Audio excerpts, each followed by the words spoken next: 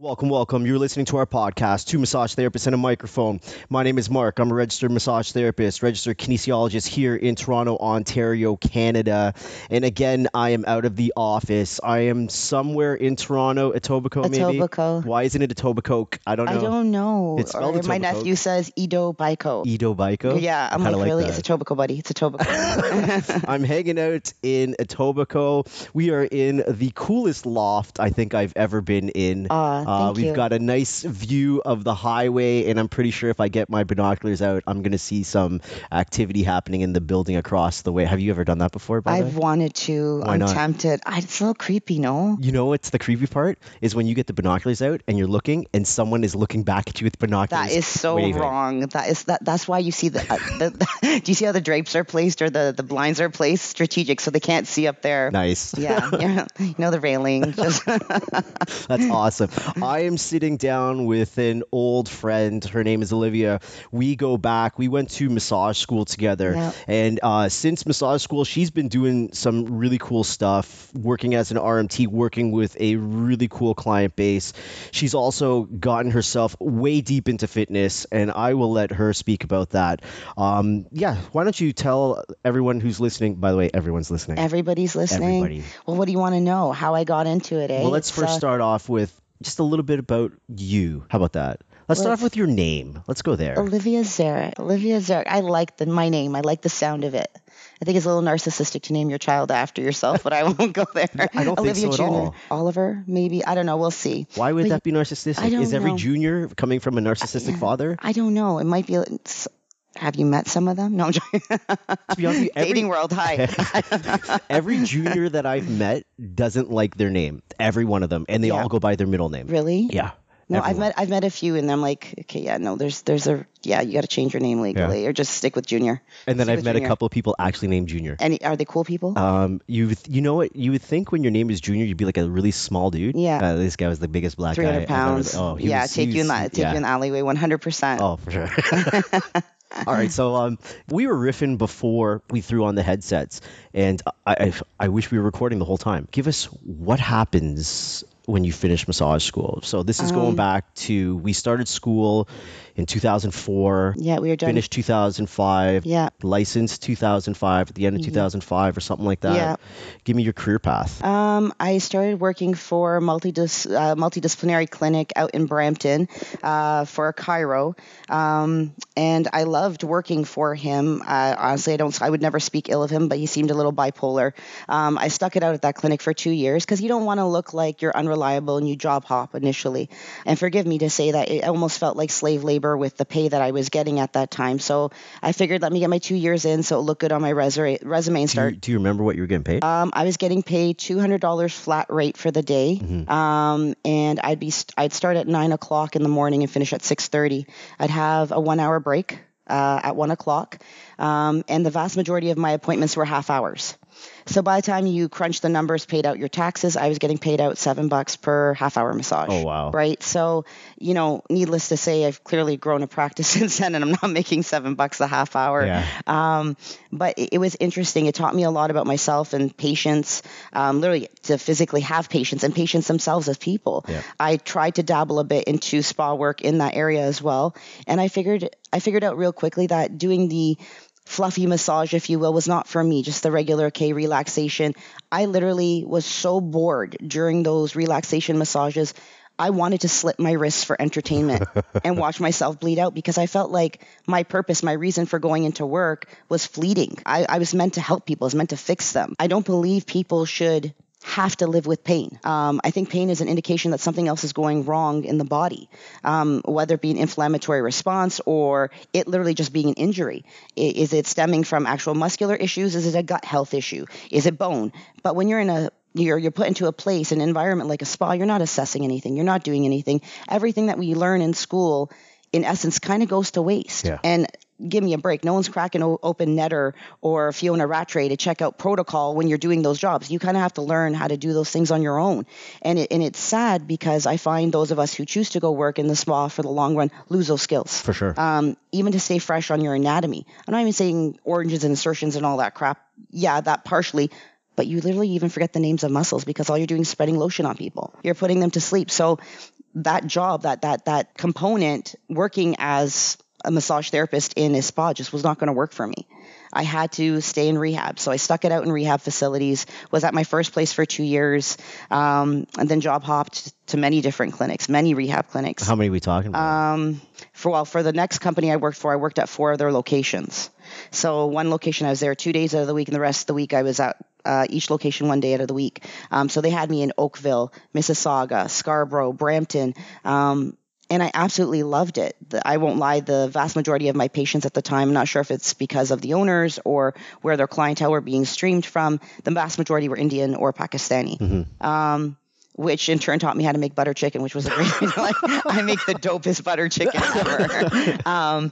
And you know what, it humbled me because these people genuinely came in with issues that they really wanted help with. And I'm like, okay, I want to stick with this. I want to stick with rehab. So I did that for 4 years. And then there was a huge change with motor vehicle accident insurance. And I went to collect my check one day, and my check, instead of it being the hefty amount it was supposed to be, was less than half because they couldn't afford to pay me. And I don't think it's because they couldn't afford to pay me. I think it's just because of all the cutbacks, they didn't want to pay me the rightful amount. Having said that, because there was no actual contract signed, which was stupid on my part, going on the whole trust thing. And okay, no, you don't trust anybody to sign a goddamn contract. Even if you have to draft one yourself on a lined piece of paper, have something drafted, have it signed. So I literally collected my check, went to the massage room, collected my massage holster, my lotion holster, my acupuncture needles and my tools, and walked out. And on the way out, they asked where I was going, and I said I was going to go find the rest of my check. And I never went back to that clinic again. I had this sense of abandonment. I felt really, really bad for my patients. And that year, I was supposed to be getting married. And as I was driving away from the clinic, I was fearing going home to tell my mother that I quit my job. My job wasn't just one job. It was a job, technically 5 jobs or 4 jobs, because there were 4 different locations. And I was like, fuck, what do I do now? I'm getting married. I'm supposed to buy a house.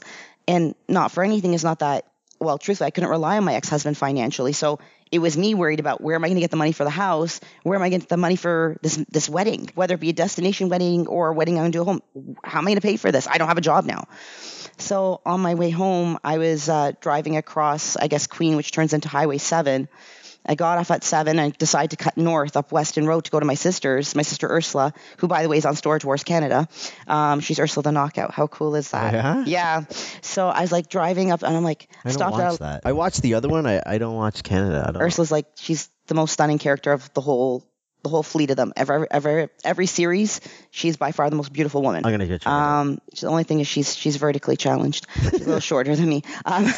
So I was driving up Weston Road, and I was stopped at a light. It was at Roytech in Weston, and I could see this clinic there, it's PhysioMed. I'm like, I wonder if they're hiring. So by chance, I decided to call, and it turns out their massage therapist that they had on staff was leaving for vacation. So literally had showed up the following week for an interview, in which I had showed up in my usual, just whatever, bright colored clothing, and literally off the wall, as they all thought I was high as I came into the interview, because I'm naturally that happy. I come off that happy, and I unfortunately, I wear my heart on my sleeve. I think it's part and parcel with what we do for a living. You have to wear your heart on your sleeve. So anyways, I walk in and I did my interview. They thought I was high. And needless to say, I got hired on. They thought, okay, let's see how long her energy level like this lasts. They thought I was high. They thought I was high. So they offered me a job. They're like, let's see how long her energy level lasts like this. And consistently, this personality that I bring to the table, my whatever this is, this ball that I am, I bring it to the table all the time. All meetings, doesn't matter.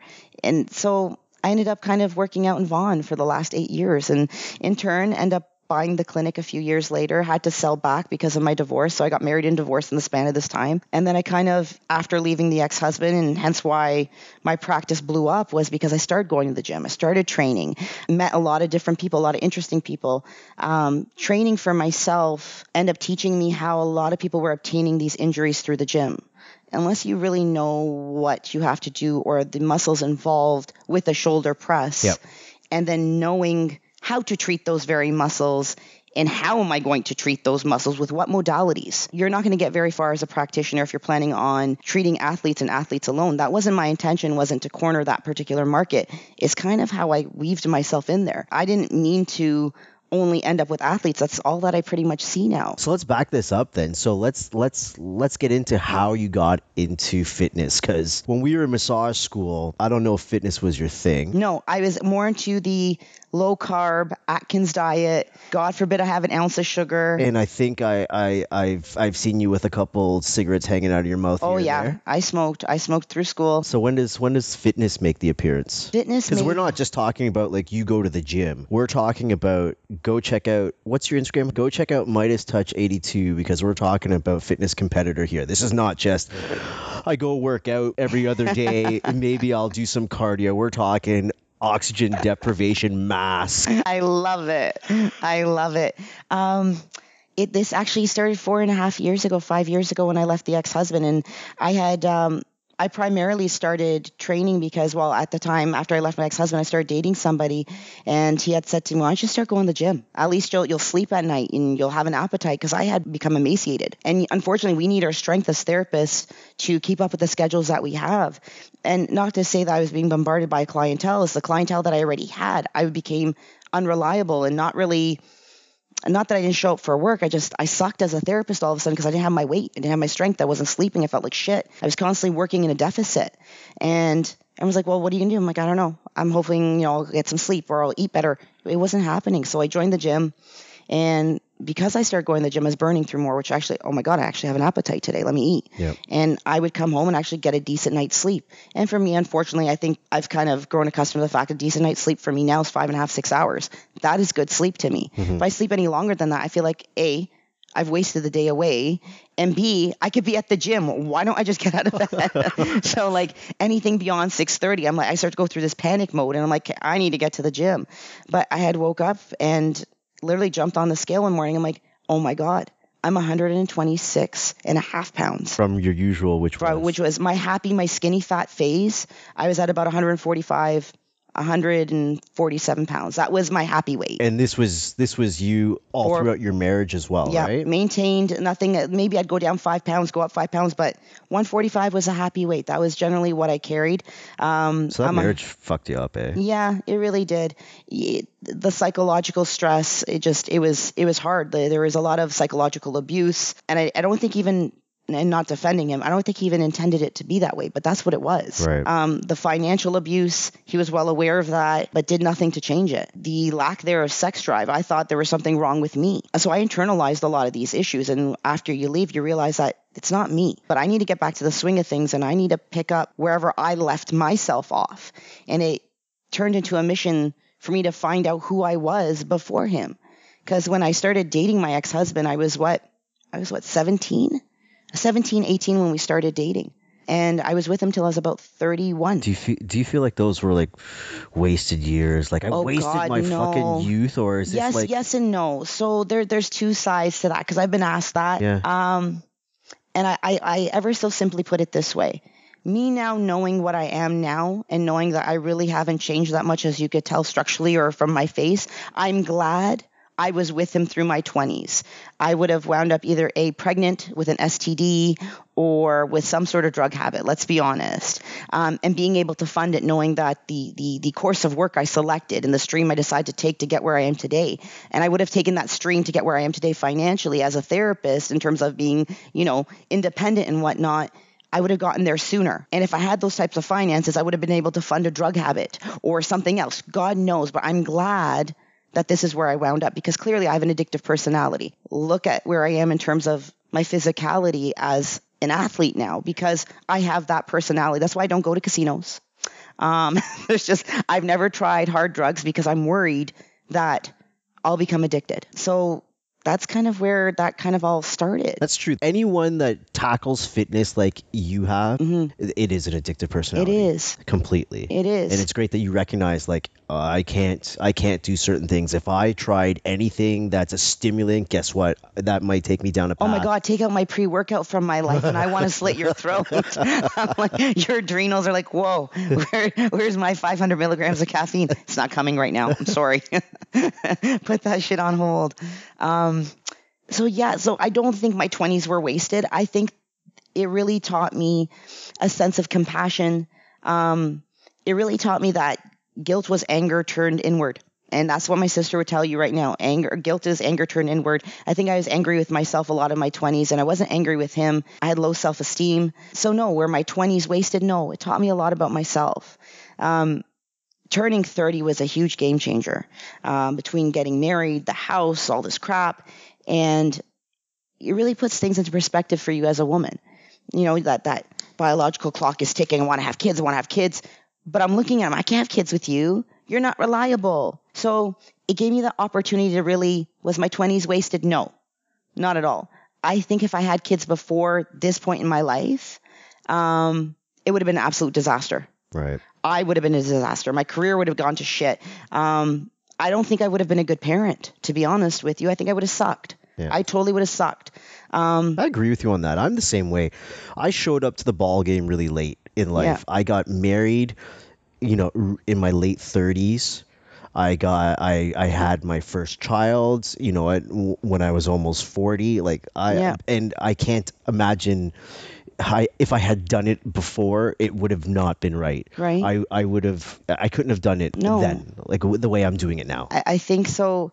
I'm glad it happened that way. I'm kind of, I don't regret it at all. In fact, I couldn't be more grateful for everything that I learned from my ex-husband. In turn, growing up with him. Right. I appreciate the experience. I've let go of all the anger and angst from the divorce and separation. And I owe that to the gym, to be honest with you. How hard is that to let go of? It's extremely hard. So funny story. He had gotten into a kind of I guess it was a fairly serious snowmobiling accident.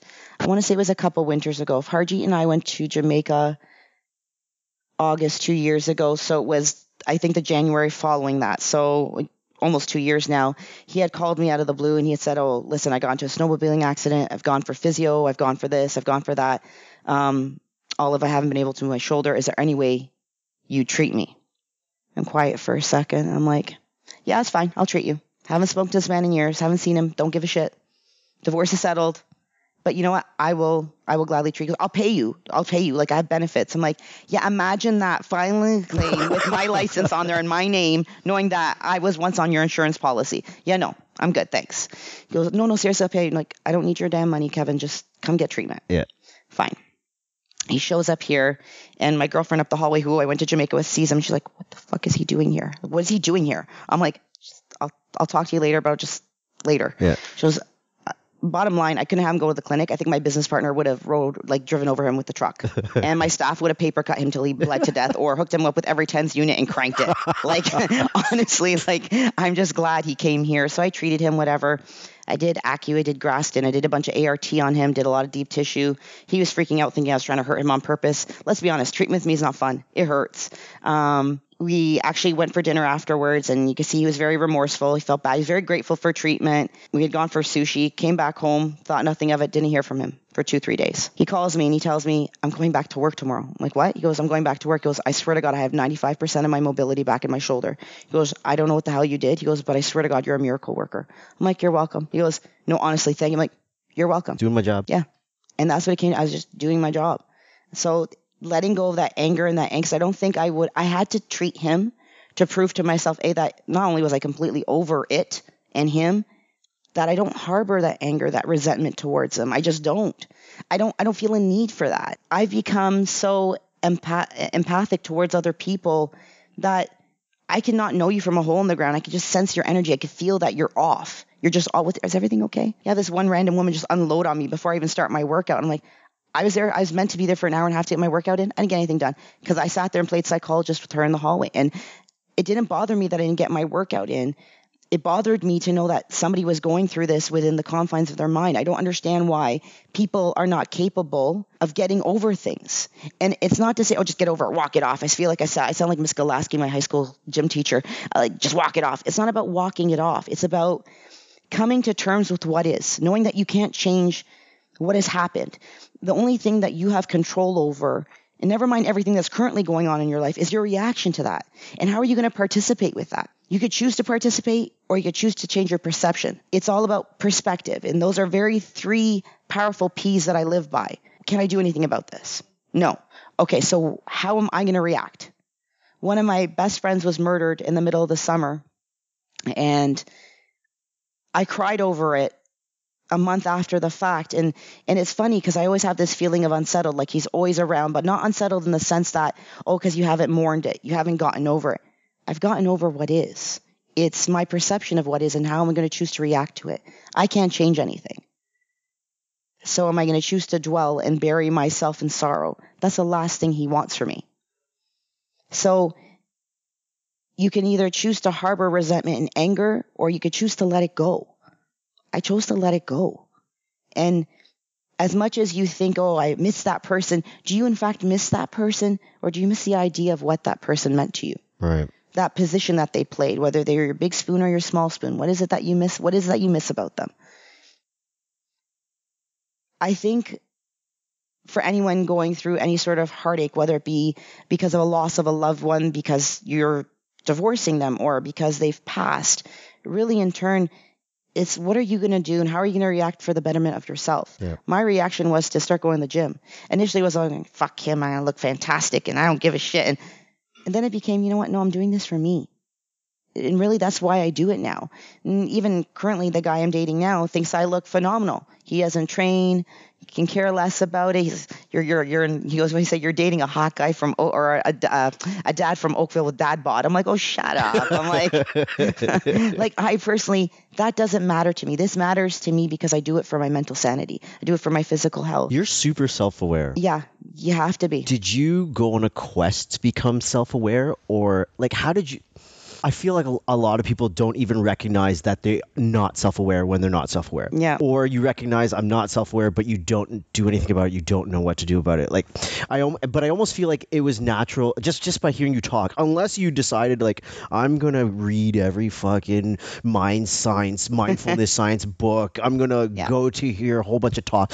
Like, or is this just a natural thing for you? I read books, but I'm like, it sounded like I wrote it. I'm like, hey, give me something different. Because I still don't feel better. And it was like, then I had my sister who I lived with for, oh God bless her, I lived with Claude for just over a year and a few months. And she's a psychotherapist. And she'd sit down at the table with me and we'd talk about things. And she's like, it's okay to stay home and do nothing. You don't have to get up and leave in the morning. Because I'd leave at like 6:45 in the morning, go to the gym, do my thing, and then be gone till like 9 o'clock at night. 9:30 sometimes. When I was in prep, it was doubles. So I'd go to the gym in the morning, go to the gym at night, and then go home. So I wasn't getting home till 10:30. She never saw me. So much so, I think I barely showered at the house because I was showering at the gym. Right? Like, how the fuck I come here for? I was just sleep in my car in the parking lot. Really? Right? Honestly, would have been cheaper, right? But you know what? It was one of those things where she'd sit down and she goes, it's okay to just be. It's okay to be sad. It's okay to be angry. It's okay to be all these things because even when I was with my ex-husband, I hate calling my ex-husband. He has a name, Kevin. Even when I was with Kevin, I hated the fact that he was the only thing that would bring the worst out in me. Because even in our circle of friends at that time, I was the happiest person they knew. But he would bring the worst out in me or make me feel the worst of any human being I knew. And that to me was gut-wrenching. I'm like, how the fuck am I married to this? Why am I with this person? Yeah. Whether feeling like I'm being denied love that I'm deserving of or being rejected or just never feeling like I was good enough. So I felt like even when I had started going to the gym, there was that sense of camaraderie. Like, yo, hey, how's it going? First thing, they didn't care what you look like when you go into the gym in the morning. I look like a bag of shit. No makeup done. You're lucky if I put my hair up in a pineapple, have this ugly colored band on my head. I literally look like a hoodlum. Like, you do not want to cross my path. And it's like, there's just this sense of you're welcomed. We're all here with a common course. We're here to better ourselves. And whether it's to better yourself aesthetically or it's genuinely for health. I think for myself, my self-awareness was, I kind of grew into it. And it's not that I was never as self-aware then as I am now. It's just, it was okay to deny myself that happiness. In our household growing up, as my mom was a single parent, 5 girls, God rest my father's soul, he barely helped my mom with anything financially. So I got to watch my mom struggle growing up. And I made a promise to her when I turned 25. I remember that morning getting up and going to sit at the table with her. And as per usual, she'd make me breakfast. And she had a birthday cake baked for me, homemade cake. And she says to me, I'm proud of you. I'm like, why? She goes, out of all your sisters, I know I don't have to worry about you. You'll be fine financially and you'll be strong and you'll be healthy the rest of your life. And I know this. And I'm like, Mom, what are you talking about? She goes, who knew the student would be better than the teacher? That's what it translates to. And I'm like, that really stuck with me. So it's been my mission to maintain my happiness and my strength and my health and literally just to be happy because I saw my mom not directed towards us, but be miserable the vast majority of her life because of how my father basically abandoned her with us and how he treated her. You know, my dad was a lot of things. He was a horrible husband and not a good father, but he was a good man. Right. Go figure. You know, so anyone who met me, oh, your dad's so solid, such a good guy. I'm like, yeah. Yeah, go say that in front of my mom. She'll give you a freaking earful. But honestly, like, I grew into being self-aware, and I was even more so self-aware, I found, even as a child, with little things. And it was okay to be the sacrificial lamb. It was okay to be a martyr. It was okay. You're supposed to be. Well, no, I'm not going to sacrifice my happiness anymore, and I'm not going to be the sacrificial lamb. And damn straight, if there's one cookie left in the tray, I'm going to eat the damn cookie if I want it. No, 20 of us are going to be eyeing it. I'm going to be the one to reach for it if I want it.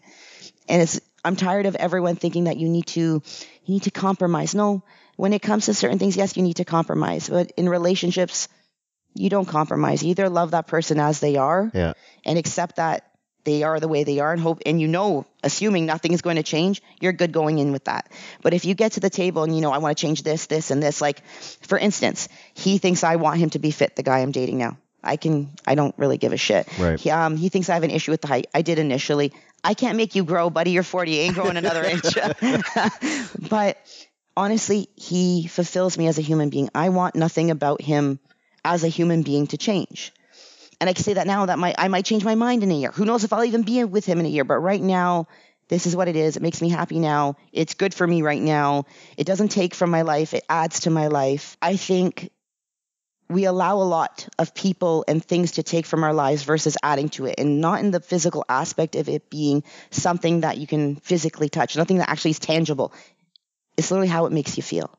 You either add energy to my life or you're an energy sucker. Yeah, I used to have a whole bunch of friends way back when, and they would always be in and out of relationships or always trying to figure out, should I stay with this person? Should I? And I always bust out the happiness scale. I'm like, listen, it's a happiness scale. Your happiness should always outweigh your unhappiness 100%. all the time. If it's balanced, it sucks. And go with that is what I used to do. And then I also used to tell them the same idea, the same concept that you're saying here. Like, you can't change anybody. You either accept them or you don't. So I always used my words were always, listen, you take the good with your bad and you roll with it. And if that's what you're going to do, you roll with it and you shut your face. Like, there's nothing to complain about anymore. Assume nothing's going to change. Exactly. Are you okay? My thing is, assume that nothing is going to change. Are you okay with things being like this the rest of your life? Yes. And that's how I based my decision with my ex-husband. I'm like, okay, I got to assume nothing is going to change. He's going to shove his penis in somebody else yet again. And am I okay with this? Am I okay with this? This is his MO. We know this. Am I okay with this? No, I'm not. Okay, am I okay with him? Did you ever at some point convince yourself that you are okay with that? Ooh, you're making this face. You're making this face like, should I say this? Should I not say this? I've, you know what? Someone will be like, you know what she told me? You know what? If he had come to me and I didn't know the girl, for instance, but I knew this girl very well, fed her, all kinds of, like, we were the closest of friends, like, just, it's like Judas. But anyways, I had said to him, if the girl you had cheated on me with had one up on me, I think I would have been able to let it go.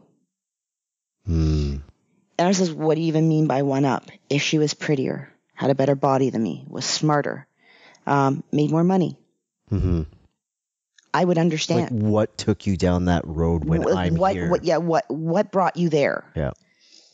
And he had given me the analogy, and it was like a double-edged sword. He had said to me, you get sick of eating filet mignon every day. Sometimes you just want to go to Burger King. And I was like, what the fuck does that even mean? Yeah. So here I am struggling my entire life to be the best, to fulfill what everyone's expectation of me is, my expectations of myself. And it essentially, how many times ever, you're absolutely perfect. You strive, apparently you accomplish that, even though I still think there's plenty of room of growth, plenty of room for me to grow. And even then, and that still led you astray. There were nights he would wake up in the middle of the night. He suffered with ankylosing spondylitis, HLA-B27 positive. skipped his dad. He got it from his grandfather. His grandfather had the gene, but it was inactive in him. His brother has a gene inactive in him. If you guys don't remember, go back and check your pathology. It skips generations.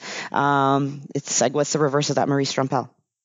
But he had ankylosing spondylitis, and it started off with SI joint irritation. He eventually fused, all the while still treating him, not really knowing what's going on because we didn't think he had anything. Right. Eventually, he is L3, L4 had fused. He was fused up to his L2, if I'm not mistaken. How fast did that happen from SI to mid L? It took about 4 years. It was like a slow progression. Eventually, we found out what was wrong with him. They put him on Humira eventually, which we had to go through compassionate care to get it covered before it was covered through his benefits. That's another long, how you get that shit covered, because it's $1,700 a month. Yeah. It's a shot every 2 weeks. Very, very expensive medication. Needless to say, it slowed down the progression. If anything, it actually stopped it. But he would wake up in the middle of the night and he would need treatment. Like, not that he would need it, but I'd feel bad. I'd massage him till he'd fall asleep. You know, when you're up and you're moving, legit standing next to a bed, treating somebody, you're up now, you're awake. Yeah. He's passed out, gone to sleep, and I'm now up the rest of the night. And I'm like, this is bullshit, but at least he's sleeping. Like, there are certain things that I will do for the person I'm with. I'll do anything for a loved one, a friend. It doesn't matter. I'll sever my left arm, not my right. My right is going with me. Besides, be really messy, you know. I'm not ambidextrous that way. The right's just a cleaner cut, right? I'm really willing to do just about anything for that person. I'm like, really? So yeah, I justified it a lot of ways because I thought, did I fall short? You know, and initially I thought, okay, maybe it was the year that my mom got sick and she went through surgeries, and my dad died that same year. Then a year later, my sister had she ended up with, Olivia, Guillain-Barré. Mm-hmm. She ended up with Guillain-Barré, and she was paralyzed from the neck down. Whoa. Thank God it didn't affect her lungs. It didn't go that far.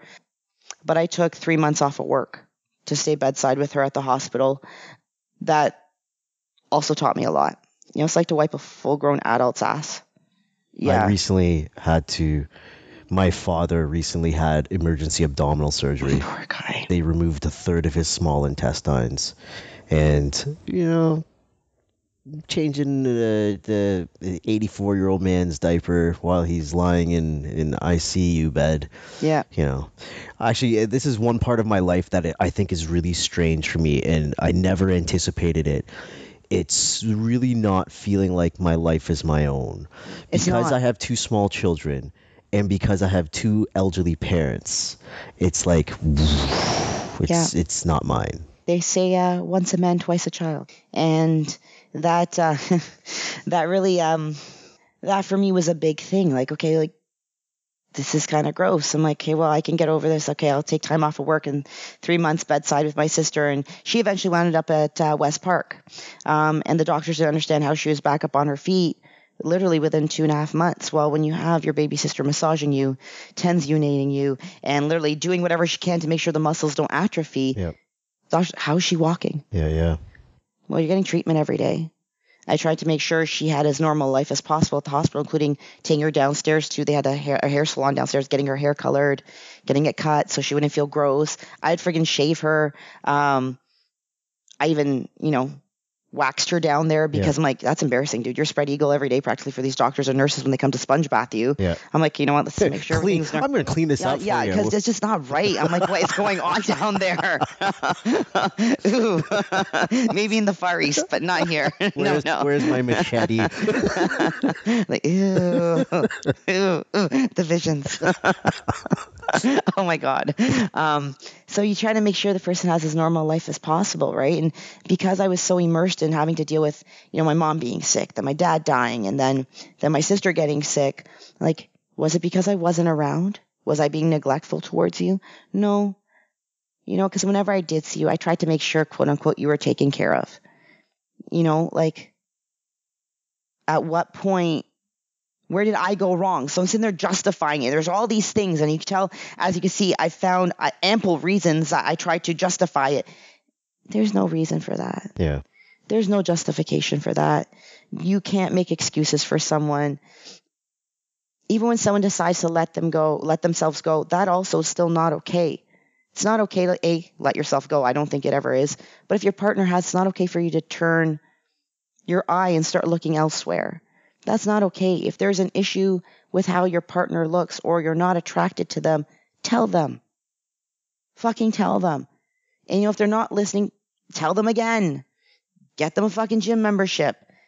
Fly their asses to Colombia and get them liposuction. You do what you need to do as that partner to maintain that. So you're still attracted to them. And even though the aesthetic should be, but it's a big component. It's the reason why nowadays people are either swiping left or right. The aesthetic is a massive component. I have to wake up to you. I have to go to sleep with you. And hopefully somewhere in between perform. You know what I mean? But I have to wake up to that. Not to mention you have to face yourself every day. Yeah. So I'm like, okay, where did I go wrong? I look at myself every day. I thought I looked fine. I thought I was okay. I wasn't? No. And that's a whole nother topic within itself. It was, you want to go to Burger King on occasion. Well, dude, that's Burger King? It almost looks like you went to a back alley and rifled through the goddamn trash can. What were you thinking? So, I justified it, and it took a massive psychological hit. I did. It was just, what the fuck is going on? What did I miss? And I can never sit there and say I didn't blame myself. I blamed myself for a long while. I think that's why I was able to kind of sort of salvage and pick up the pieces and stay with him. But yeah, no. 3 years later, we end up revisiting the same thing, and I'm like, hey, I'm out. Yeah. I'm out. And the second time around, it wasn't a full-fledged, affair, but I'm pretty certain it would have led to that. But I was like, you know what? Yeah, no. at this point, who even cares? Right? Right? I'm done. So, yeah, I was done. There was a lot of stuff in between, too, where, okay, a lot of people would have up and left, but, okay, it's just the typical shitty human behavior. And that's what I always chopped it up to, is this shitty human behavior. Just be better than that. Always be better than that. Kill them with your kindness. Kill them with love. Okay, well, bitch, I've drowned you 10 times in my love. Now what? Fuck, I held your head underwater. Bitch, drown them with love. It's not working. I don't know. So that's kind of where I kind of went down this gym craze kind of path. And so now enter the gym. Give this to me, because like I said, it's not like you're a Monday, Wednesday, Friday, and maybe I'll do some cardio and some light up. Maybe I'll do a Zumba class. Right. It's not one of those. No, it started off ultra light. The first few months was kind of okay, let me just start creating a schedule for myself. Okay, maybe I could commit to it was stupid. I'd get there, walk on the treadmill for a half hour. Okay, at least that was something. Okay, go to work. And then it was, okay, let me dabble in the weight section, even though I don't know what the hell I'm doing at this point. Let's give this a go. Then January rolled around, and, I had trained previous with a trainer and was for a very short period of time. You hired a personal trainer? I did. Norvikchenko, he was my saving grace. He had just started at that location at Good Life at Western Road and Highway 7. And I'm I knew all the staff already at this point, because I'd walk in buzzing off my pre-workout. So I was look, he's here. So I'm who's that kid in the corner? Oh, that's Norvik. He's new here. I'm oh, I'm going to go introduce myself to him. So I went and introduced myself to him. And as I was walking, he goes, by the way, you looking for a trainer? I'm no. He goes, oh. I'm no one's asked. He goes, do you want to do sessions with me? I don't know, 6 months. I'm sign me for a year. I was the quickest sale in Good Life on the face of the planet. He goes, okay, how many times a week? I don't know, 2, 3 times a week, I guess. How are we supposed to do this, right? So when I trained with him on 3 days a week, which ended up being Monday, Wednesdays, and Fridays, I would go to the gym the days in between. Right. And repeat whatever I did with him last week on a different body part. And then I started talking to a bodybuilder who I became the best of friends with, Alan Mahanovic, and a girlfriend actually was a patient who became a girlfriend of mine, Maria. She was doing figure and he was men's bodybuilding. And I was you know what? I'll come watch you guys at your competition. So I went and watched, and you're all inspired, and all these people, and ooh, wow. And I saw Fouad Abiad for the first time in my life, and I'm he's a big boy. I'm wow. I'm that's incredible. I'm do you think I can get him on my table? Yeah, no, he's probably got his own therapist. Watch, I'll get him on my friggin' table. You guys are going to see, I'm going to get that man on my table. And all of a sudden, these figure women go up on stage, and I'm wow. look at them. And not in that weirdo kind of awkward, I might be discovering I'm in a lesbo sort of way, because I'm not. But I was like, I want to be like that. Like, there's like jaw dropping. These women were stunning. Yeah. Like, and Maria had won the overall in women's figure. I think she won the women's overall, period. But oh my God, just breathtaking. I'm like, you think I could do that? That was it for you, eh? That was it. I'm like, they're like, yeah, you can do that eventually in a few years. Like, relax. You just started training. I'm like, watch me. So as God was my witness, the following year, but this time it wasn't at the Living Arts Center, it was at the International Center. Ended up competing there. My first comp, I ended up on stage there. And that was going back technically, 3 years ago now. And then I went and did provincials the following year because I made it through.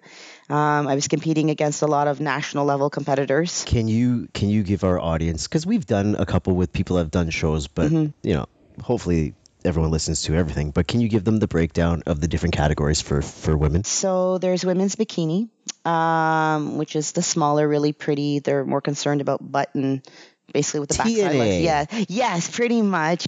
Then you have fitness, which is the girls who will go up and do like all kinds of random backflips and really just showing off their athleticism, literally athleticism within its peak. And then you have women's figure, and then you have women's bodybuilding, which is physique. So I decided to do figure because I already, walking into the gym, had a fairly large back stature from just doing massage for so many years. But I was like, I like the look of a figure model. I didn't want to do bikini because I just thought, you're pretty. Yeah. Okay, and what? And not that these women aren't strong. They just didn't look strong to me. Right. They looked pretty. Exactly. I wanted You wanted a certain amount of muscularity. Yeah, I wanted to look like Superwoman. Like, I wanted to walk in there and be like, yeah, she's pretty, but she can kick your ass. Mm-hmm. Like, that's what I wanted. That's what I wanted to attain, and kind of went in and managed to do that. Like, I remember looking at Norvik when I had started with him before I decided I wanted to compete. I said, listen, I want to be able to do a chin up. Mm-hmm. He goes, okay, what else? I said, I want to be able to push 4 plates aside. He's like, okay, what else? I said, I need to put weight on and I want to sleep. Okay. So within 2 weeks, he had me pushing 4 plates aside. Within 3 months, had me pushing 8 plates aside on the leg press, which eventually went up to 10. Chin-ups, I pop them out like they're going out of style now. It's like, it's a joke. Because people with my size, you generally don't think, especially as a woman, there's too much mass on my body to lift it. I lift it, no problem. Nice. So everything I wanted to do, I now can do. And it was persistence. It didn't happen overnight. And there's a lot of women I meet at the gym. They're like, oh, you look great, but I don't want to be that muscular. Trust me, you won't, honey. Yeah. It takes a lot of work to get this big. It really does. This is a whole other beast here to get to this. So that your personal trainer that whole time, mm-hmm. Did you also get another coach for the following show? I did. But your personal trainer kind of was your coach? No, he was my coach. Norvik was my coach. He gave me a diet plan, a supplement protocol, even a sleep protocol. Yeah. Like, you need to be sleeping X amount of hours minimum a night. And if you're not getting that, if you have an opportunity to nap through the day, you need to take a nap. Constant check-ins throughout the day. How are you feeling? When you're working in such a deficit, and you eventually hit a certain body fat, your hormones are out of whack. Yeah. You're miserable. You're tired. You're cranky.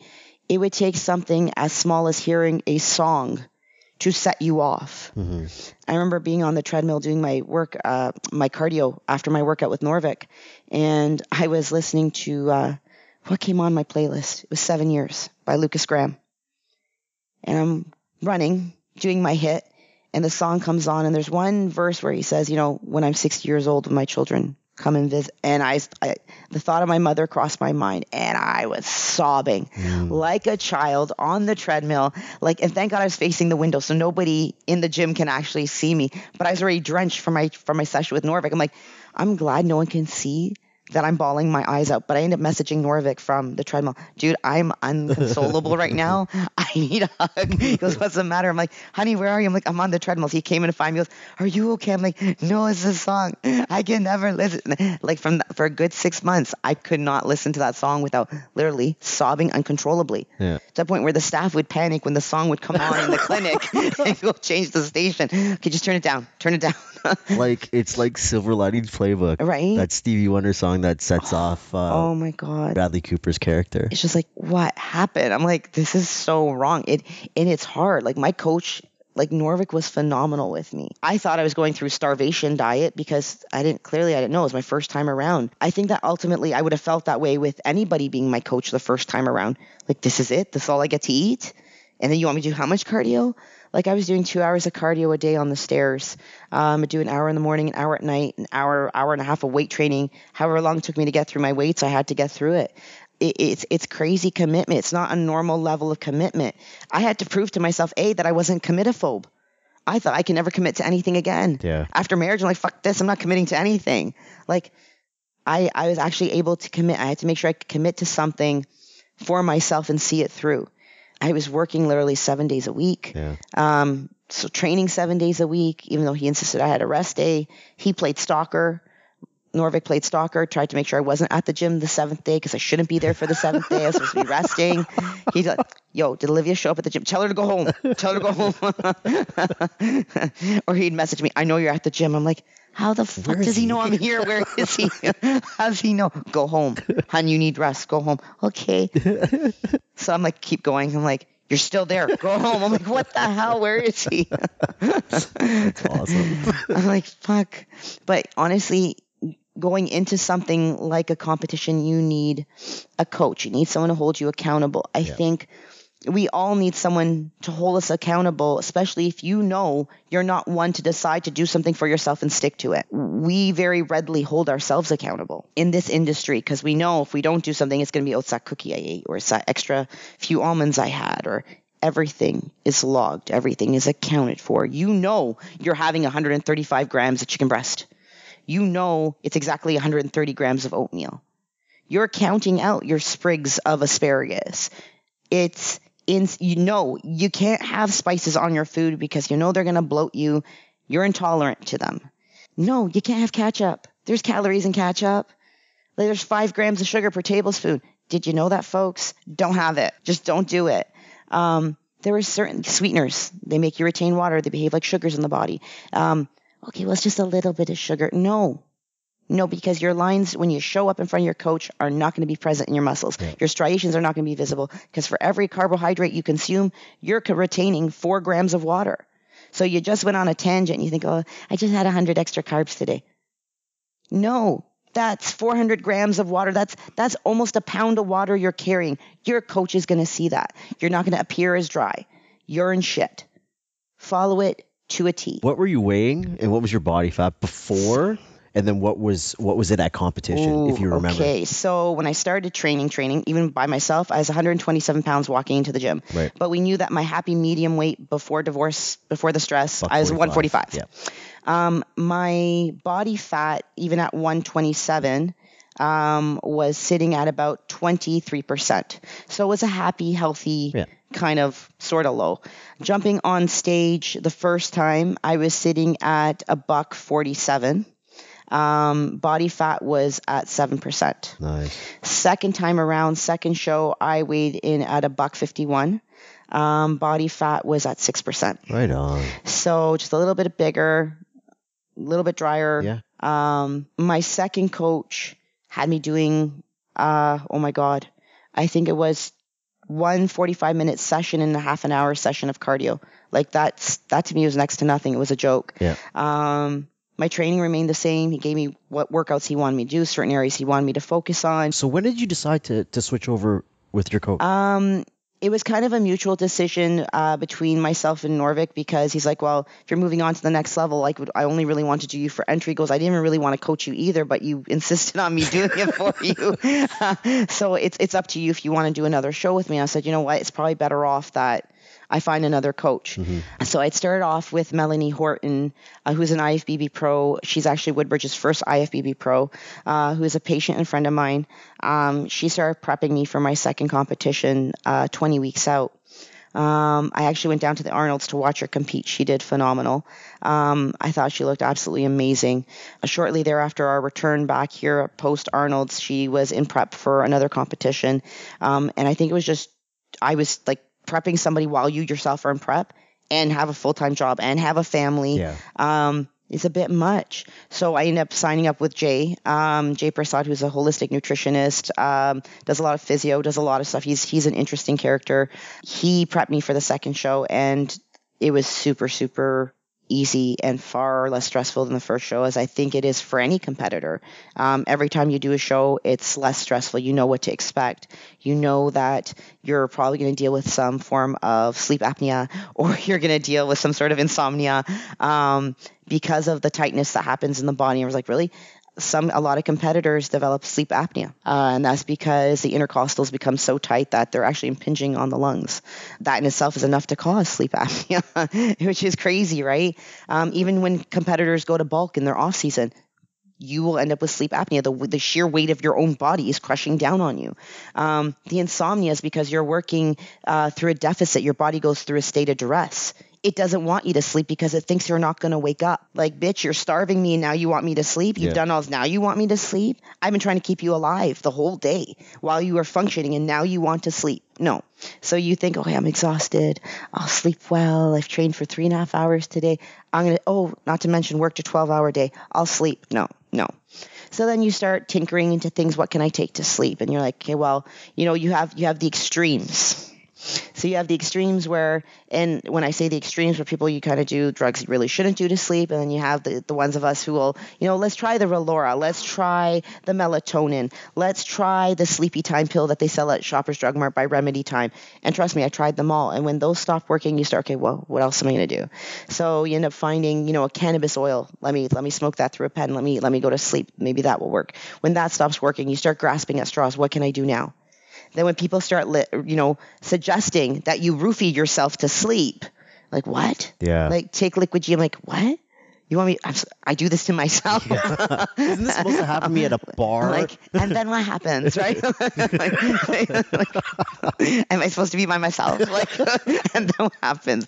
So I roofie myself and I go to sleep. And that's the only way I'm going to sleep. So, it's unfortunate because you start to become literally loopy. I remember during my first prep, I was on my 3rd night of no sleep. Oh, wow. I honestly thought I was going to kill myself. I was begging God to come and take me. And I remember sitting upstairs and everything kind of echoes through here. And it was April, and these lofts get really freaking warm upstairs. So the window was cracked down here. I had the fireplace just on, just enough so it could blow around slightly warmish kind of air, but keep it cool in here at the same time. And so I can hear at 2 o'clock in the morning, almost 3 o'clock, I can hear the cars trickling past on the highway. It's not very busy during the week. And I'm like, I just want to sleep. God, I just want to sleep. So I went and ran a tub and put lavender in there. And I literally started to lose my shit. I was going crazy. So I messaged a few people I knew through the circuit who, unfortunately, know how to get their hands on some, illicit some illegal narcotics. So I Liquid G'd myself finally on the 4th night to sleep. But it was the best sleep I had on the face of the planet. And I'm not saying those of us who suffer with, insomnia should be doing that. But sometimes, dude, you need to sleep. Yeah. And it's not that I became addicted to it. No.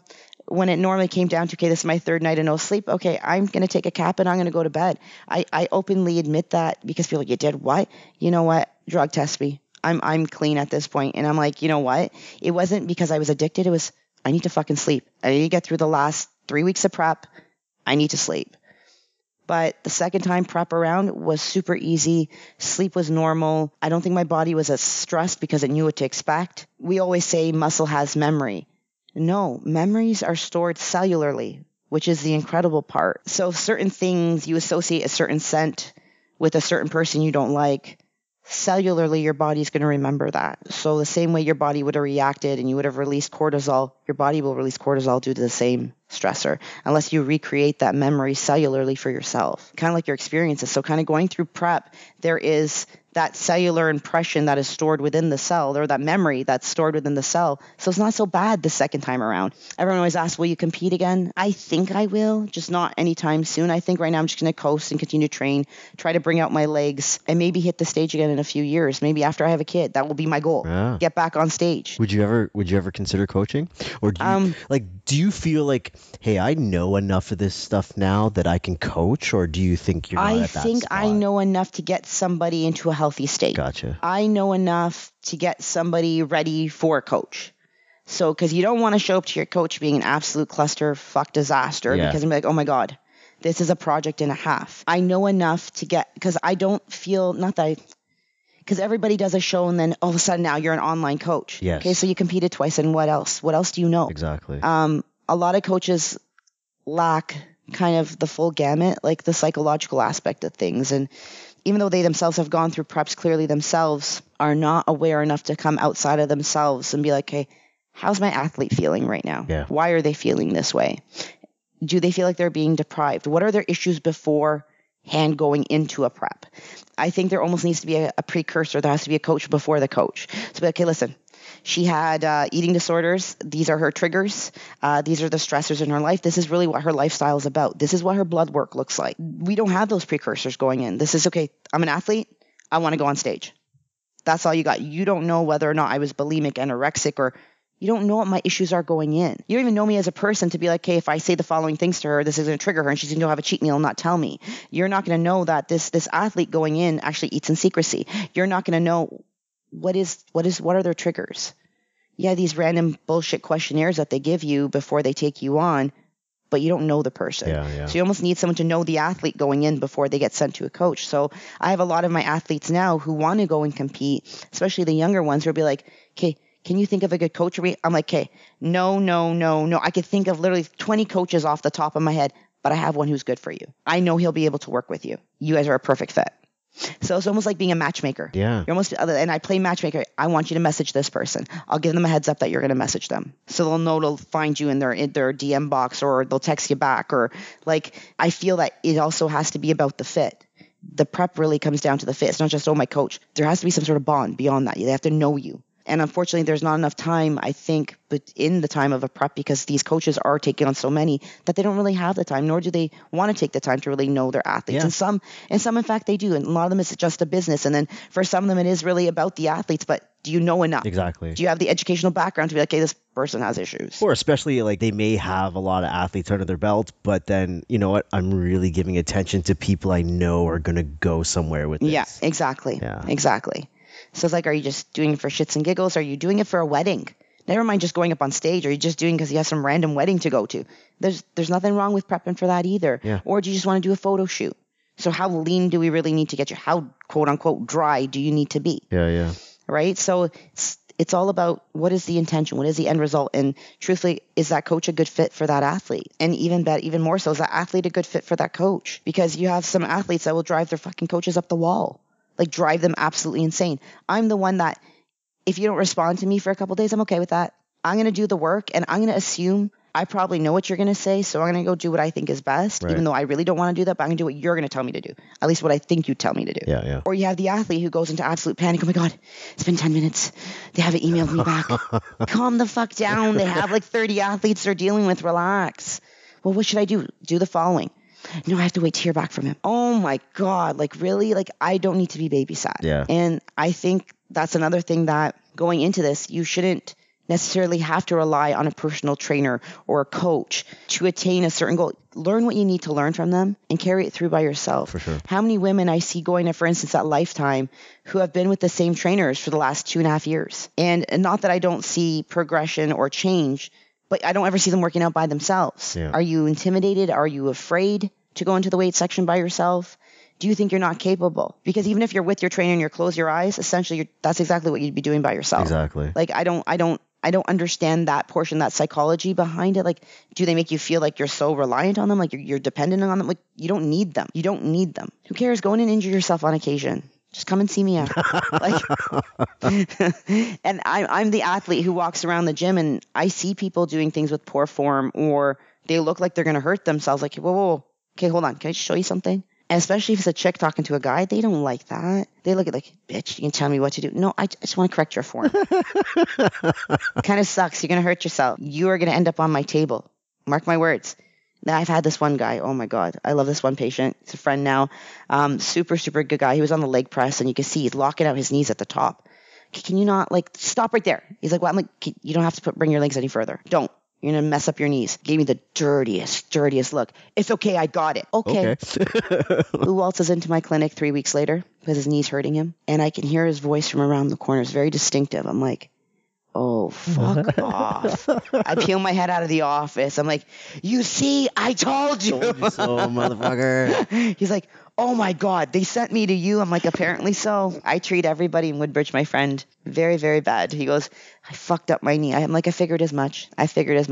So now literally he's a regular at the clinic, whether he's coming to see me or the chiros or the physio, but he's still, he now watches what he does. He has good form. He's training with the trainer on occasion, so his form's constantly on point.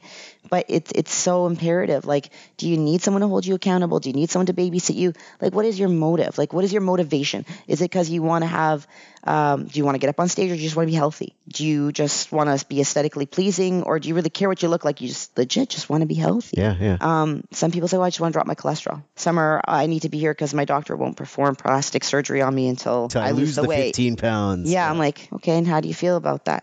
Just need to get it over and done with. Okay, well, I can help you lose the weight, but do the following. Here's a routine for you. What do I owe you? Don't owe me nothing. Just here, give this a try. So I've kind of done semi-coaching for people on the side, but I'm not charging for it. It's just here, try this. What do you think of the following supplements? Okay, try this. Don't take this at this hour. Take it at this hour. You're crashing. Take some L-carnitine with some fats. Like it's basics. And I knew nothing before, like absolutely nothing. Whereas, what do you think of the following supplements? This is what I think you should couple them with. This is when you should take them. This is what this will be good for. What's wrong with you? And one guy at the gym, he's like, I've been taking magnesium and upsets my stomach. I'm like, you're giving yourself the shits. You're probably taking too much of it.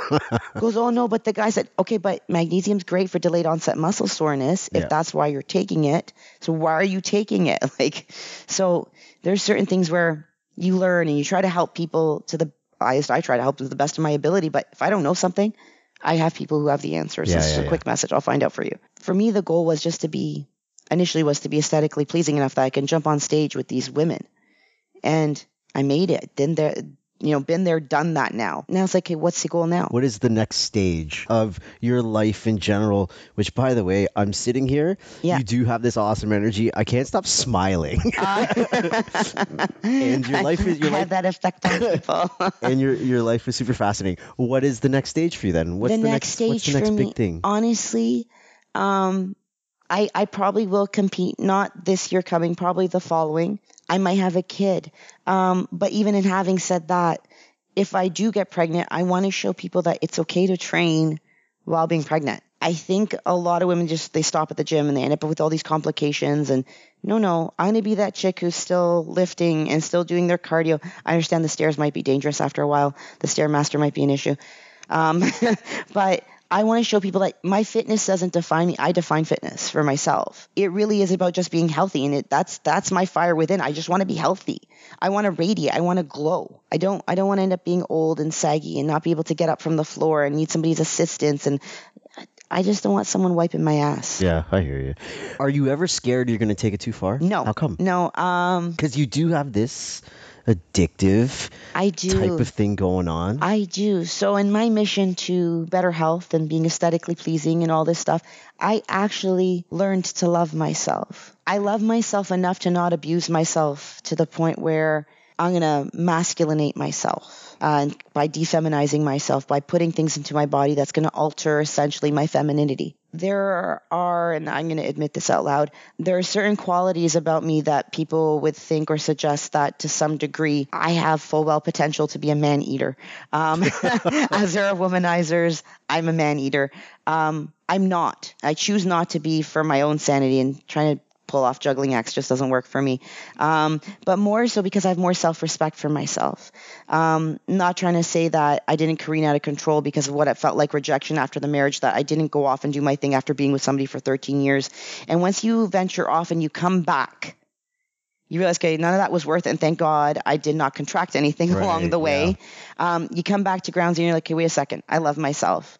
I love myself so much that although fitness is super important to me and looking a certain way is super important, and I'm extremely competitive, I would never do anything that I could not reverse, or I wouldn't do anything that would compromise that. Right. The sheer fact that there's possibility of putting certain things in your body that's going to cause your organs to grow scares the shit out of me.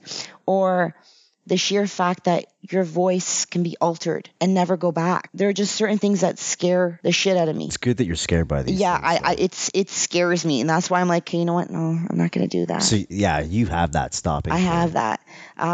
Even in casinos, for instance, and back to being the addictive personality, I had gone with 3 friends of mine while I was in prep to Casino Niagara. And we had gone to a restaurant, and I was like, fuck, I shouldn't be eating here, but whatever. They made me a salad with a piece of grilled chicken. It was basic. I'm like, okay, good. I'm in the clear. Go to the casino. I'm like, fuck, okay, how much am I going to spend here? I think we end up spending like $200 each, which is not a big deal. But I'm like, okay, I'm walking around. I'm playing with the slots. There was no tables at casino, just slots. And I'm watching them go around. Erica looks over. She said, everything okay? I'm like, yeah, everything's fine. I said, do you see these people in here? She goes, what? I said, they look so sad. I was like, oh my God. She's like, what do you mean? I'm like, look around. Some of these people look like they're about to slit their wrists. I'm like, they've clearly lost a lot of money. Yeah. Like, this is fucking sad. I go to the washroom, and this one woman's in the washroom. She's bawling her eyes out. How am I going to go home? How am I going to explain this? I'm like, that's all I need to hear while I was washing my hands before I walked out. And I'm like, oh my God, no, I'm not going to the ATM. Yeah. I'm not spending. Get me the fuck out of here. Like, dude, you okay? I'm like, yeah, let's go back to the room, have a few drinks. Let's go wander Niagara. Like, I don't give a shit. Let's go wander drunk for all I care. But I'm so not gambling anymore. That was enough to literally bring me back. I'm like, okay, no. Although I'd love to go play more on the slots because I love the flashing lights. I'm all about the lights. I'm like, cha-ching, cha-ching. Even though there's the buttons where you have the handle. Bitch, I'm playing with the handle. I'm old school Vegas. Where's the cigarette? What do you mean I can't smoke in here? Like honestly, I love that. I love the what we envision, the glamorous side of Vegas. Or even gambling, like the idea of the casinos. Casino Niagara, man, that was an eye opener for me. I was like, you ever want to go to Vegas? Not really. Have you ever been to Vegas? I've never been to Vegas. I've never been to Vegas. I'm not a casino guy. I went once. My wife and I, we decided to go renew our vows, but we did it kind of in a very goofy way. We found some dude in Niagara that will go to places to remarry you. And so he's like, we're trying to figure out like, so where do you do these types? He's like, well, I can come to your hotel room. I was like, that's awesome. That's what we're doing. That's awesome. And my wife was pregnant too, which was even funnier because the whole thing just felt like a shotgun wedding. Anyway, so we were at the casino, and like I had never really been to a casino, and I have no interest. It's beautiful. I have no interest in gambling at all. Yeah. I got no problems blowing my money like on a night out with my friends and paying for drinks for everybody, and I feel good about money. That I can't feel good about just losing money gambling. Yeah. So that's not my thing, and that's one reason why I'm like I can't do Vegas. I would never. I don't think I'd enjoy myself, and I know I don't drink much anymore. You probably knew me when I was more into alcoholic stuff. Yeah. But I really don't do it anymore. Yeah. I can't. I don't feel good. I'll have 2 beers and I'll feel drunk, and I'll have 3, then I'll feel hungover already. Yeah. I don't feel. No, as we get older, we can't drink anymore. I don't even bother trying. I mean, I enjoy my cannabis. Yeah. That's a whole other story for me. But Vegas, I keep telling my wife, I'm like, listen, I'm not going to Vegas. I won't survive. Yeah. I'll go hard for 3 hours, then I'm done for like I'm done for the rest of the weekend or however long we're there. It's just not my thing. No, for sure. And I honestly I don't blame you. Vegas is definitely not for gambling is not for everybody. But I have that personality, so I know walking in, okay, your tendencies. Like when I had I can't remember what game it was on the Super NES. My sister Ursula would come home at 2-3 in the morning who is now my brother-in-law would be dropping her off from a date. Yeah. And I'd be up still like, hit me. Luvi, you have school. You have to get up at 7 in the morning. Okay, just 20 more minutes. Like, it's 2:30 in the morning. Like, so I'm like, that was an eye opener for me as a kid growing up. Okay, you never do this. Yeah. The fact that I smoked, that was like, okay, now if you offered me a cigarette, I can have it. I won't crave another one for 3-4 months. It makes no difference. I can have it. I cannot have it. I don't know what it is because I smoke, and I don't know what it is about cigarettes that I really want or like. And I think it's I don't know. I think I do it out of boredom. I'm not gonna lie. I think it's because Get a it's vape. like this just seems like there's a commercial on TV. Guess what? I'm gonna go have a cigarette, or I use it as a little bit of a reward. I'm doing something at work. I'm editing Yeah. a podcast, or the case. I'm like, okay, I'm gonna go this far and have a cigarette. Yeah. But I don't know. I really gotta stop that before my fucking 4-year-old picks up that I smoke. Right. I really don't want her knowing that I smoke Yeah, cigarettes. no, you don't want her to. Not at all. No. I used to literally, my dad would leave a cigarette in the ashtray as a kid growing up, and I would inhale the smoke from the ashtray and go blow it out on the side because I thought it was so cool. And I'm like, there's still something about the combination of a nice cologne and cigarette scent because that reminds me of my dad. Yeah. And I think that's why I was so enamored with this guy, like my best friend who was murdered. I was like, every time he'd come in, I'd be like, you smell like magic. He goes, really? Oh, thanks. I'm like, no, really, you smell like magic. He goes, I just outed a butt and I'm wearing Creed. I'm like, I know there's something about the combination of the two, right? I'm like, I still like that scent. I was like, that's carcinogens and more toxins from the perfume. I'm like, I know, I just love it. Can I have one of his scarves? Thanks. Like, How do we bottle this? Yes. That's what we're saying. so it's just, there's certain things that I know I can't allow myself to do. I already know based on how I live my life, I'm a bit of a deviant. Like, it's not normal. Like, the fact that I trained the way I trained, the fact that I got up and I wasn't victimized or defined by my divorce. Like, there's certain things that people are like, what the fuck? I'm like, I just don't care. I just don't care. And it's not that I don't care. Correction. It's not that I don't give a shit. It's that I give too many shits. And I give too many shits about one thing and one thing only, and it is myself and my own perception of myself. Like, am I legitimately just trying to convince myself that I'm strong from within, or am I actually strong from within? I am strong. There's a difference. You know, everyone says, oh, fake it till you make it. I faked it until I made it. You know what? I'm great. I didn't wake up crying today. This is fucking awesome. Time to celebrate. Yeah. You've definitely elevated yourself. Right? How did I treat myself? Soy milk with a little bit of cocoa in there, some stevia. I'm like, I'm having chocolate milk this morning. No one's got to know. It's my fake, chocolate milk. That's my reward. But it was just, you fake it till you make it. And you know what? I've made it. You know what? Life is not, it really isn't shit. I think our perspective is what is shit. You know, whether it be because, this happened and that happened and you're defined by your misery. You know what? Stop wearing it on your sleeve like it's a fucking badge of honor. To be miserable is not, she's had a rough life. That's why she's so you're wearing that like a badge of honor? Bitch, get over it. Stop it. You're allowing this to define you. Your perception of you see a scowl on your face? You know how much Botox is going to take to fill that? What the fuck's wrong with you? like seriously. Save yourself some money Right? and Like, change your paradigm. smile. Hi.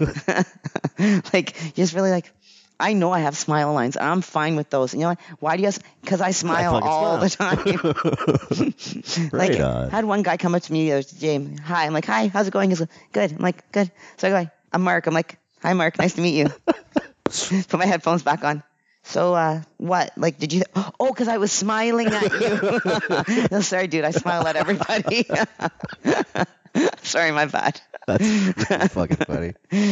Oh my God. I'm like, and honestly, I'm in the gym because there's laughter coming out of the corner of the gym because I've randomly gone off about something or me and my girlfriend, she'll be on the Stairmaster doing her cardio and I'll be in the weight section where we're randomly bitching about gym fuckery, but we're pissing ourselves laughing. They can hear the laughter echoing. Why are you guys laughing? You guys are laughing. Yeah, we're talking to each other. That's awesome. Like life is just too short to allow misery and mishaps and misunderstandings and just everything upset you. Yeah. Just stop it. Stop with the upset. It's not a good feeling. So why do you continuously feel that way? It's no need for that. Feel like, I feel like shit. I feel like crap. Well, do something about it. I feel fat. Okay, go to the damn gym. Do something. Eat properly. I just can't. I love food too much. Well, clearly you love food more than you love yourself because it's not important enough for you to do something about it. At least not important to you enough. Like, I always tell people, and you hear it all the time, skinny doesn't taste as good as it looks or as it tastes or whatever the hell that expression is. I'm like, you guys are just a disaster.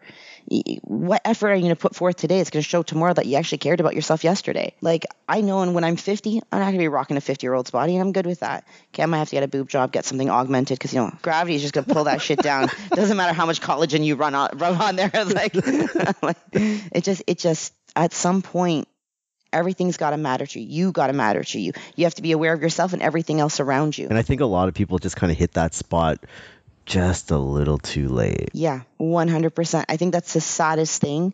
I honestly think my dad finally became self-aware literally only a couple months before he passed. But it's not just awareness, self-awareness, it's aware of how that person's feeling. Because you have to be concerned about those who are not self-aware, how they're feeling. How are you going to prevent? It has to matter enough to you to help them make themselves aware, make them aware of what they're doing wrong. Not necessarily wrong, and wrong is our perception of what is right and what's wrong, but how their negativity is affecting them and in turn spilling into other sections and parts of their life. I think it's atrocious. Like, especially as you get older, you see a lot of these miserable, I said seniors are miserable, these really miserable old people. It's like, you never broke that cycle.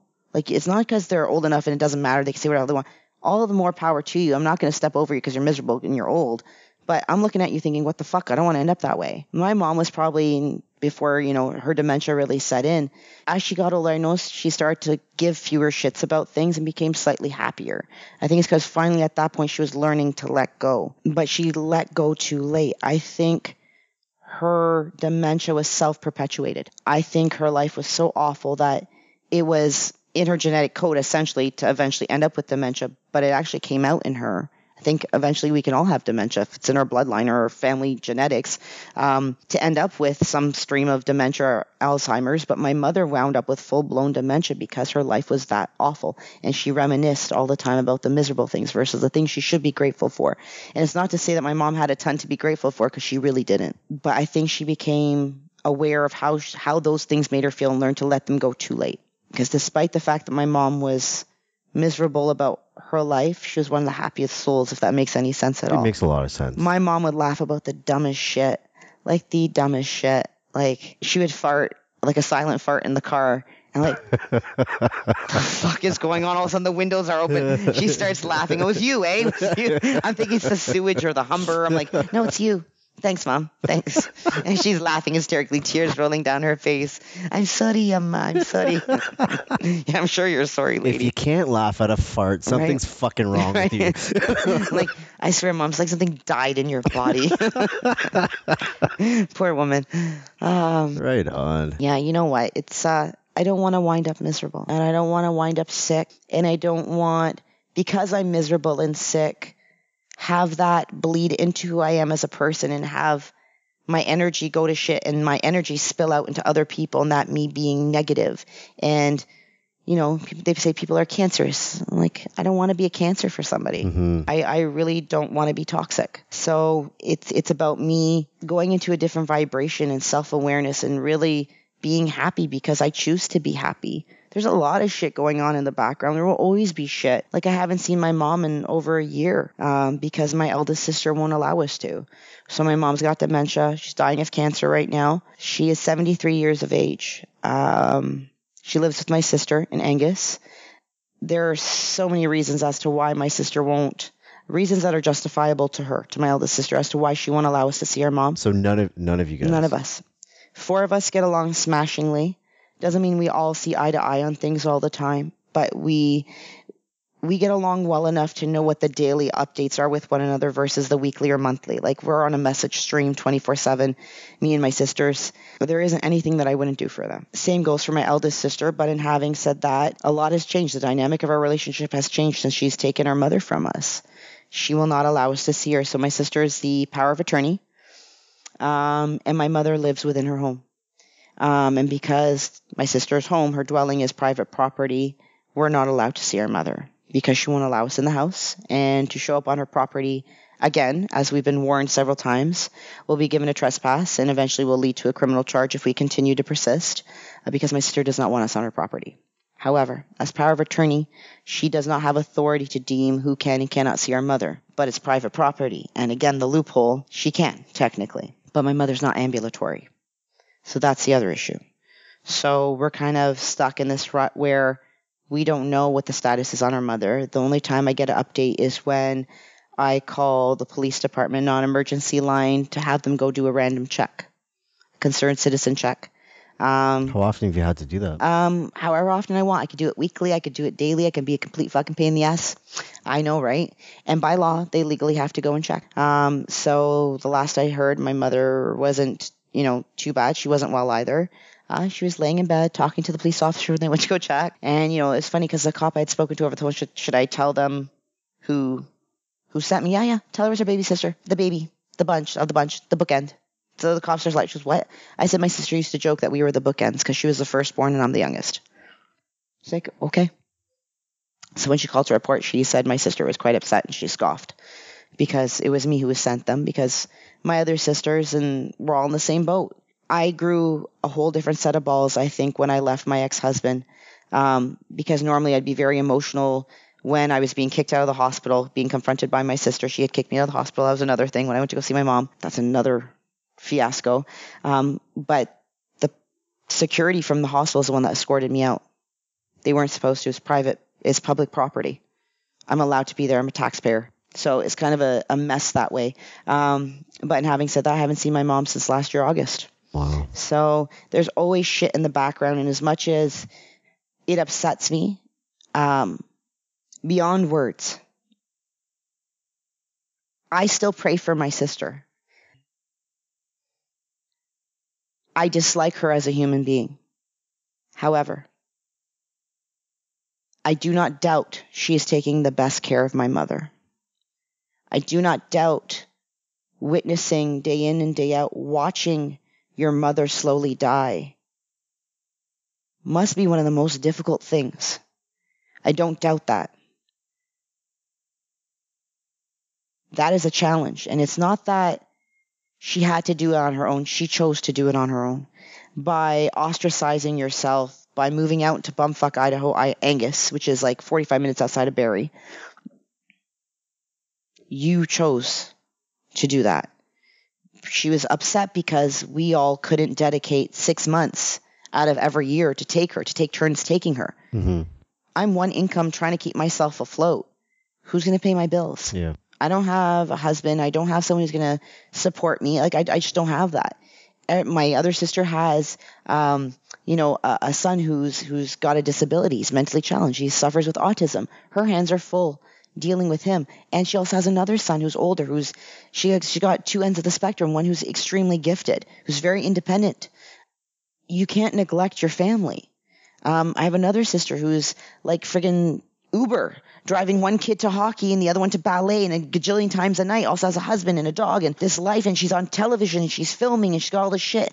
Then you have my sister Sue, who's trying to keep her business afloat, working a jillion hours a week as a belly dance studio instructor. Like, everyone has their shit. No one can take off 6 months to stay bedside for our mother. We're sorry. Mm-hmm. I can gladly go visit her every day. I can allot a couple hours a day to that, but I can't spend the next 6 months her bedside. I can't. None of us could. So she held that against us. She was mad at us. So, everyone's got their shit in the background, finally paying off the repercussions of the divorce and the debts from the lawyers and the this and the that. Everyone has their shit. Everyone has their shit. And as much as we think, oh, this person doesn't have a story, this person doesn't, everybody has a story. Oh, yeah. Everyone seems to think I'm this well-kept woman. I remember the first time pulling up into the gas station at Langstaff and Western Road in my car. This was I think I had the car a few days. The Mustang was not even a scratch on it. It was perfect. It was beautiful. Pull up in the gas station. Oh, must be nice, this man says to me. I'm like, sorry? Oh, would your husband buy that for you? So now I'm laughing hysterically. I'm like, what, the car? He goes, yeah, clearly you're a kept woman. I said, why? Because my hair and my makeup's done? I said, I'm a kept woman. He goes, clearly you must spend your entire day at the gym. Just look at you. I'm like, actually, this is my gift to myself after my divorce. I lost everything in the divorce, essentially. And this is my gift to myself as my rebuild. And yes, I spend a lot of time at the gym. But I'll tell you what, I sacrifice sleep to go to the gym. And then after the gym, I go to work for 8 to 10 hours, sometimes 12, 7 days a week. So I don't know what part of that makes me kept. Responsible, maybe. Independent, maybe. A strong woman, most certainly. But not kept, my friend. The only thing that's keeping me is me, my ass in check. I got into the car, I'm like, fucking asshole, fucking piece of shit, kept woman. Kept by who? I'm like, really? I've been keeping everybody else. I'm like, God, Forgive him. He doesn't know any better. I'm sorry for all the nasty things I said about that old man. But really, we can be defined, or you can live in defiance. I live in defiance from the norm. What the hell? Who the hell wants to be a horse? I'm a goddamn unicorn, man. Fuck that shit. Right on. So, as much as people think, you are what you bring to the table, I'm a ball of energy. Hopefully just, stays this way. I dig it, man. I'm so happy I came out here. I'm so glad happy you you came. invited me to come out here. Glad you came. I'm Yes, glad this you has came. been good. This has been a nice catch up. Yeah, I'm for sure. glad. Now we do dinner and drinks. Yeah, well, for me, it's a smoke a joint, get the That's munchies, fine. then have dinner. That could work too. Just give me my sunglasses. I'll wear my sunglasses at night. Right on, right on. Little Corey Hart. Right on. Well, this has been awesome. I really appreciate you sharing your stories with us. This has been a good time. Same. Agreed. Well, I think we'll call this a wrap, people. You have been listening to Two Massage Therapists in a Microphone. I'm Mark. And I'm Olivia. Right on.